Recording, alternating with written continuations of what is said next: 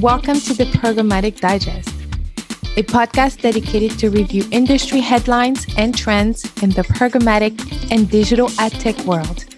I'm Ellen Parker, your host and Chief Programmatic Sensei of Ellen Parker Consulting, where we offer customizable training in programmatic media. Welcome, everybody. Thank you again for tuning in. This week, we have a very special guest, Mattia Foschi. How are you doing today? Hi, Ellen. I'm very well. Thank you. How are you? I am fantastic. Thank you. Thank you for joining us on the Programmatic Digest podcast. We have a lot to talk about this week. And before we get into today's conversation and your intro, this episode has been sponsored by WorkReduce. If you want to reimagine how to work in advertising, check out WorkReduce.com/careers.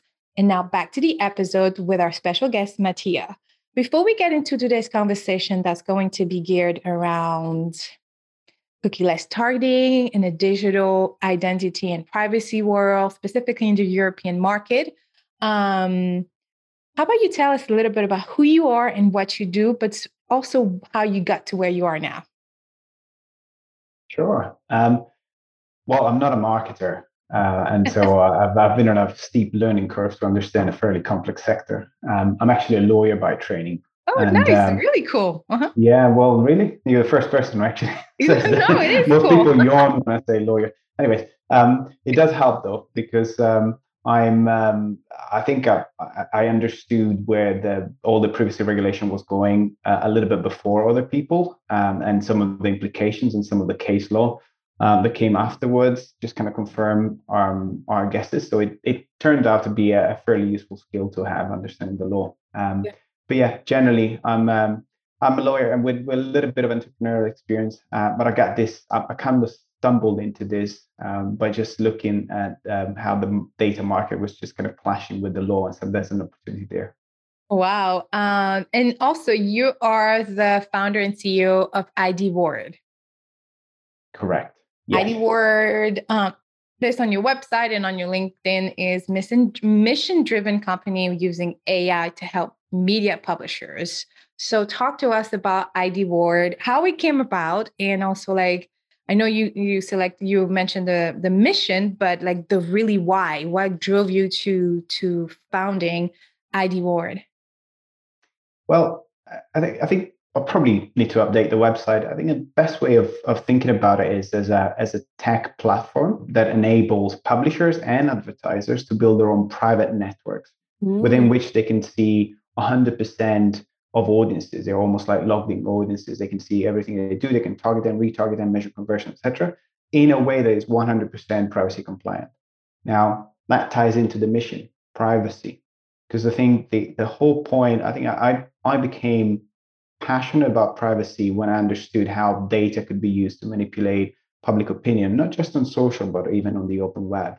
And I just thought it was something disturbing into the way data was being used. And obviously, this isn't necessarily used by the legit people who just want to do business with, targeting, etc. But the fact that data has become a currency and anyone can grab a copy of that and then use it for whatever reason, I felt that was pretty dangerous and pretty appalling. So basically, we took an ethical stance in saying, look, data has to be a personal data is a personal right, as a human right, and people need to have real, true control over it. It just so happened that the world then developed and kind of moved in the right direction. So what was an ethical stance now is a very, very sound business stance as well. So when the whole privacy, all of the privacy laws and regulation came out in the last few years, whether in the European market or in the US market, where I'm based, you were already on top of it. You had already founded IDword, or was that one of the reasons why you founded IDword? Well, I think the GDPR came into force in 2018. Therefore, the opportunity materialized after the law was there. The thought process probably started there before, but the company was founded after that. But what's really changed it for us is not just the regulators. The regulators really poorly understand the tech. They write this kind of fuzzy stuff, and then nothing really changes. It's that the platforms are changing the technology. So it's the Google switching off the cookie and Apple switching off Yeah. IDFAs and all that. That's been a game changer for us. Yeah. Okay. Okay. All right. So I'm really excited about this conversation because and I hope y'all not going to judge me for this. I hope you're not going to judge me for this, but I know enough of privacy to understand why it is so important to respect it and understand why consent driven advertising is so important. And I'm honestly a big fan of consent driving, data driven. But for somebody listening to the podcast, can you even take it a step back to explain? We understand the origins, but like in your own terms, why do you think it ever happened, or why do you think it happens now? And then what are some specific steps we can do to become, consent driven from a buying, so from an advertiser side and a publisher side? Two difficult questions. Why it's happening now? Yeah. I guess it's a mix of factors. I think this has been going on for a while, but there have been certainly a number of developments, notably Facebook, Cambridge Analytica scandal, and A good point. some Yeah. other examples where kind of it just gave it a push, and then kind of the broad public understood what the implications of not having any control over the data are for society. Regulators are slow. I think they've been starting to look at this stuff in Europe at least 10 years ago, Oh, but it took them time to wrap their heads around the tech, and also they gave some time to the industry to try and adapt to what the changing perception, changing expectation of the public sphere. Um, so we are now in a situation where we are being pushed gently or not so gently pushed into a different direction. But a lot of businesses and a lot of companies are struggling to adapt their tech stack and their business models to a new reality. And I think only that is opening an opportunity for startups to innovate. It's not just an opportunity for us, it's a need. Because if we don't innovate as an industry, and I put myself into programmatic, the truth is it will die. I'm sorry to be so blunt, but kind of I speak with agencies every week and they say programmatic is a mess. Why don't we just shift more and more budgets to direct. social Yeah. because Yeah. it's Yeah. easier? Yeah. And what do you say to them when they say that? Asking for a friend. Well, I'll say to them, you're missing massive audiences and really good insights. You're essentially neglecting and forgetting about billions of people who spend a lot of time in the places that they trust more than a social media feed. Yeah. You've got to reach those audiences on the right publishers because your brand will be better, your conversion will be better. But I fully accept we're not quite there yet.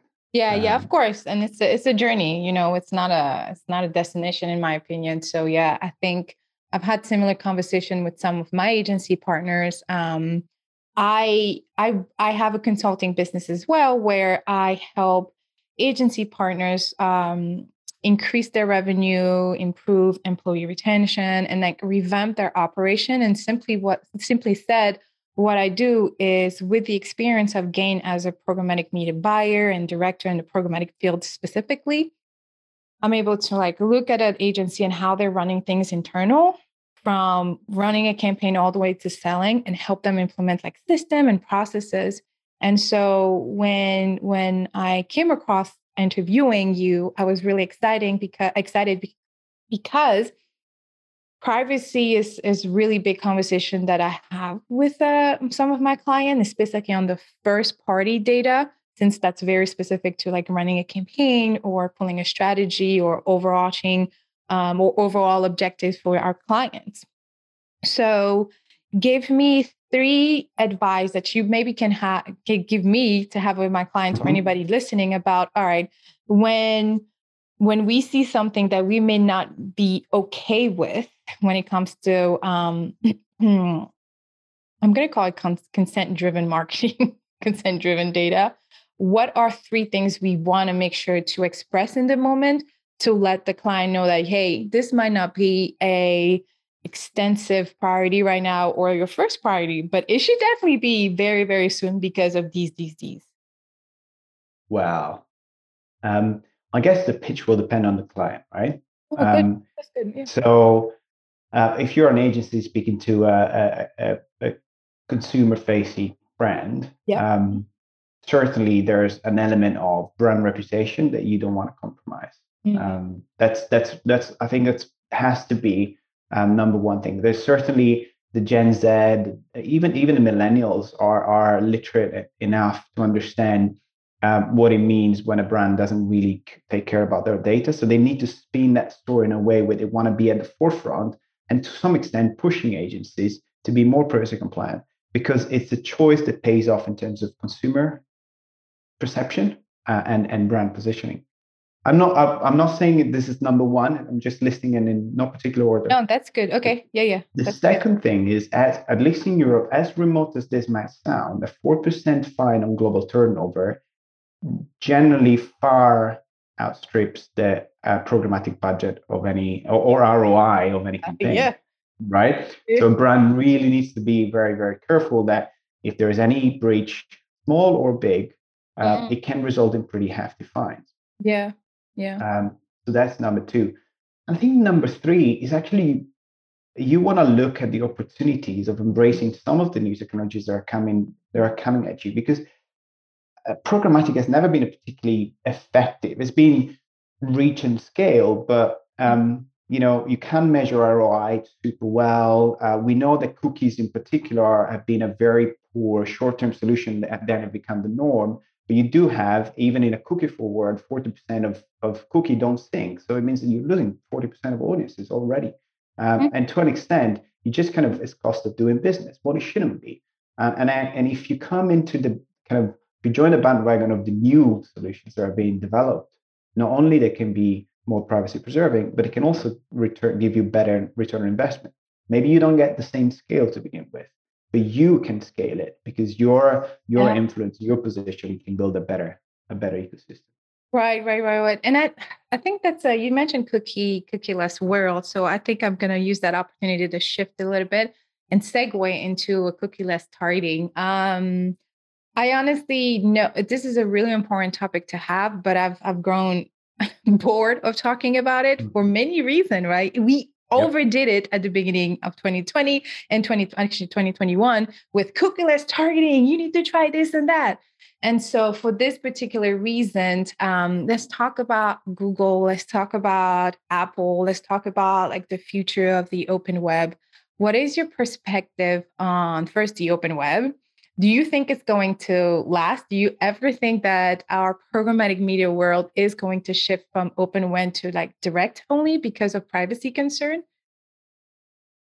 So first of all, I'm sorry that you suffer from cookieless fatigue. But It's like everyone has it's a drama because we've been talking about it so much, and there's yeah. been this anti-climax of Google going, oh well, actually, I Yeah. changed our mind. We're going to do it in 2023, and some people now are speculating, oh, maybe they postpone it again. Well, I don't think they will. The point being, I'm are one you of just wasting time? It's not problem solved; it's problem postponed. And in the yeah. meantime, you're still losing audiences on Mhm. uh, Safari and iOS, etc. I think I'm going to be very blunt, Yeah, right? go for it. If you this might ruffle some feathers of Europe, but I think the open web is dead. Oh wow. Why are you saying this? Talk to me. Tell me more. Well, if you define open web as the ability to share information and data about audiences so that you can find them wherever they are, build this 360-degree view of the consumer and Yeah. omni-channel targeting of that. It's just not going to work. Technically, it's not working already. It's kind of slowly dying, but it's dead. There is no future for it. Because the fundamental principles of the regulations that are then driving the changes Apple and Google are using to protect their position or even increase their market share are such that legal entities cannot share information about the consumers unless there is consent. And there cannot be consent by a user to say, I'm going to allow you to share my data with hundreds of companies who in turn can share it with hundreds of companies, because that's the nature of programmatic right now. You can make a copy of data and you can share it and you can combine it, you can infer stuff, etc. Yeah, That but just doesn't fly. right. Okay, I It's could not okay. And therefore, you have Google and Apple or the police self proclaimed policemen of the world. You just go like, well, we're going to shut off that technology, whether it's the cookie, whether it's fingerprinting or whatever you want to, whatever next gig the ad tech industry comes in, they're just going to come and shut it down because they can. The only thing you have to look at is this fine line between shutting everything down too quickly and too dramatically, so that the antitrust of the world are going to go like, oh, well, you're quashing competition. So they are in a difficult position. Yeah. They've committed to supporting privacy preserving ad tech in the future, whether it's first party data or cohorts, whatever it is. So there's going to be a shift. But the shift is going to create a reality that's different from the open web as we describe it today. So you're saying the open web is going to disappear. And how long are you giving us before this happens? How long is your prediction? Gotta give me some date. Well, I mean, as I said, it's already kind of dying because you already have, in some countries, 50% of the market that's not available, right? So in a sense, it's already dead. But when will, if the question is, when will people be unable to use cookies or device IDs to target entirely? I give it 36 months tops. Yeah, about 2 years and a half. 3 years and a half. Or 2 years. Okay. Tops. Yeah, on the web, it will be less than that. Probably Android will stay for a little bit longer, but people will have changed stack by then. That is very interesting, guys. So a year and a half from now, or 2 years from now, we'll probably, I will have you back before. I'm on record on that. So people are going to email me in 2 years like, yeah. That's it. It's going to be out in the web now. You can't take it back. Oh, man. Okay, so how do we prepare? How do we prepare for this? How do you think we should prepare as an industry, as an advertiser, as a marketer? How do you think we should prepare for this? Because it is going to affect open web disappear. It will affect a lot of the agency clients. It's going to affect some brands. It's going to affect some DSP. I mean, the Trade Desk is one of the leader in terms of like the open web and supporting the open web, but at the same time, helping helping elevate up on the publisher side and helping them monetize the best they can. So what can we do in this world? What can we do if open web will disappear? Well, once it disappears. One of the problems of this industry is that it's so fragmented that there is no real leader that can change things other than the platforms. They always change things to their own advantage, right? So we don't want to wait until Google forces a solution upon us or Apple does, which is kind of what's happening. So we need more leaders. Yeah. We need people who are bold enough to say, right, okay, I understand that maybe the way I make most money in the next quarter is still using the cookie or whatever it is. Maybe I can kind of sneak in some sort of universal ID or whatever, even if I know that it might not be 100% compliant. But at the same time, I need to test stuff that I know, tech solutions, approaches that I know are going to last more than 24 months, 12 months, whatever it is. And if they work, I need to put my weight behind them so that they scale, because it doesn't matter if you have really cool tech. If it doesn't scale, you can't do business, right? So we need people to feel like they can be leaders. You don't need a Google to do it. You just need enough brands to push it, enough publishers to embrace it. Let's take a brief moment for this week's episode sponsor. I wanted to talk briefly about a business. It's a company that I've worked for over the past few years, WorkReduce. Their CEO, Brian Dolan, has been a guest on the podcast a few times last year, talking about how the 80-hour agency work week is no longer sustainable. If you're not familiar with them, WorkReduce works with top holding companies and global brands to augment media specialists into their advertising team to help them scale and grow faster. Their talent is so valuable right now that they're experiencing explosive growth, and they're always looking for great talent across all levels of experience. So if you're burnt out and not feeling supported in your current role, or you're wanting to accelerate your career to the next level, Check out workreduce.com/careers to see all of their open opportunities. As I mentioned before, I've worked as a trader and project lead for WorkReduce and love the flexibility of working from home, especially after my baby girl was born and while I was ramping up building my own consulting business. They're not a freelance marketplace. You'll enjoy the flexibility of freelancing, but the security, stability, and benefits of being an employee. And that's why so many top specialists are choosing careers with WorkReduce over the slog of agency life or the constant self-promotion you need when freelancing. WorkReduce will champion your career every day. If you want to reimagine how to work in advertising, check them out at workreduce.com/careers. Okay, you just dropped a big bomb on us. So leave us with two or three advice to for us again that are in a situation where we depend on the open internet. Leave us with actually not only on the open internet, on anything, how to be more privacy forward or privacy advocate forward, how to everything based on our conversation. If anybody had to, let's say, drop in the next 30 seconds or a minute, what would you tell them? And then after that, we'll go into our closing segment. I'd say put the consumer first at the center. Don't look at privacy as a hindrance. Look at it as an opportunity. And find those solutions that are serious about consumer privacy. I can deliver marketing benefit for you, but that align your interests with those of the consumers. And once you find them, just go all in, support them, help them grow. Got it. That's my first and second advice, I'd say. Yeah, that's bomb. That's great. We have so much. I think we're gonna have to have you back before 2 years and a half, okay? Because we still have a lot of questions. But at least you can ha me and say you were wrong. You know, I am going to say that I know that the open web I honestly and professionally don't think it will disappear 100%.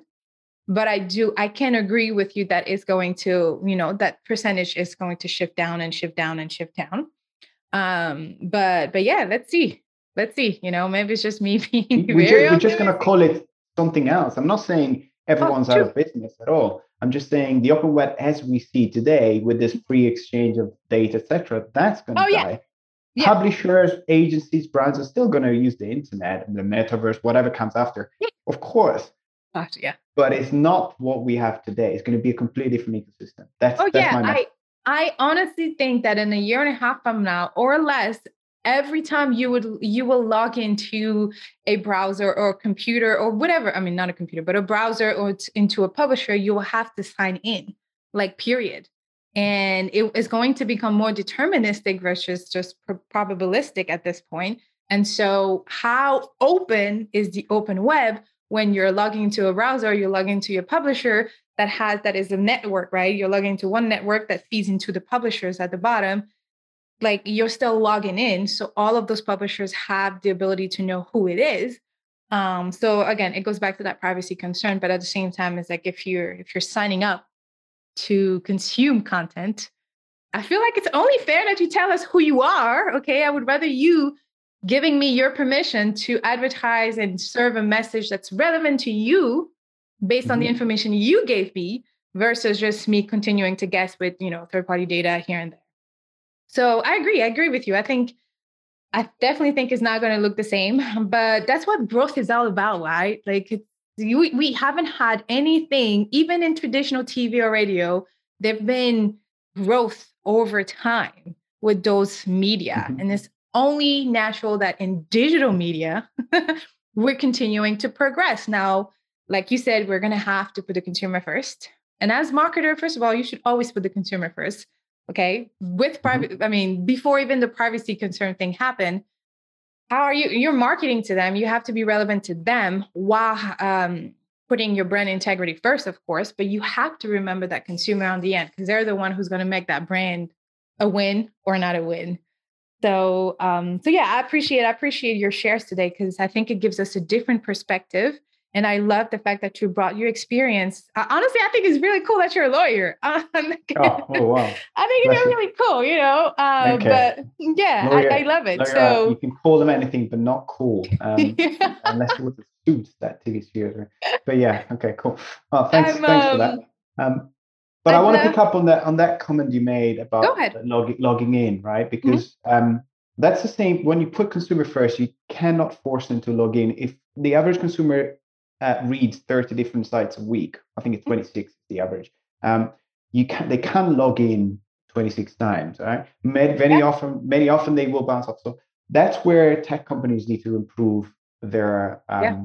their offering. You need to protect your user experience. We patented a one-click, effectively a login, which is not, but whatever, one-click login, super super smooth, but it works the same way. And then on top of Mm. that, but that doesn't solve the privacy issue, because the privacy issues, even if you log in, you still need to exchange data with other companies, etc., etc. Do I really need to? Do I really know all the companies you're sharing my data with? No. Whether I log in or not, it doesn't matter. The Where we go privacy issue is here. still a problem. So the next step we've done is anonymize all the data on the consumer device. That's to me, it goes in the way of Web3, decentralization, all those buzzwords that are moving trillions on the blockchain. It doesn't necessarily use the same tech, but it's the same principle. Decentralize, keep as much as you can on the device, you can achieve the same marketing goals. That to me is the direction of travel. And Mhm. but it's upon us, the innovators, to make that user experience better, both in terms of giving you the products and services you want, but also making sure you don't have to do anything special to protect your privacy. It has to be done by default. Yeah. Okay, that's a good point. Wow, that's a great point. Yeah, thank you for sharing that. Yeah, I don't know how else to end this conversation better than this. This was great. Let's move into the closing segment because I do want to be respectful of your time. I like to ask for one fun fact of every guest about themselves. So share with us one fun fact about yourself. Gosh, this is the hardest. See, that's because I'm a lawyer. I'm not fun. Can Stop you can you it. can you edit this out? Like what is a fun fact? All right, so Hmm. let me rephrase the let, question. just give me an example of what a fun fact would be. Okay, so what is something when you get off of work, you close your computer, you look forward to?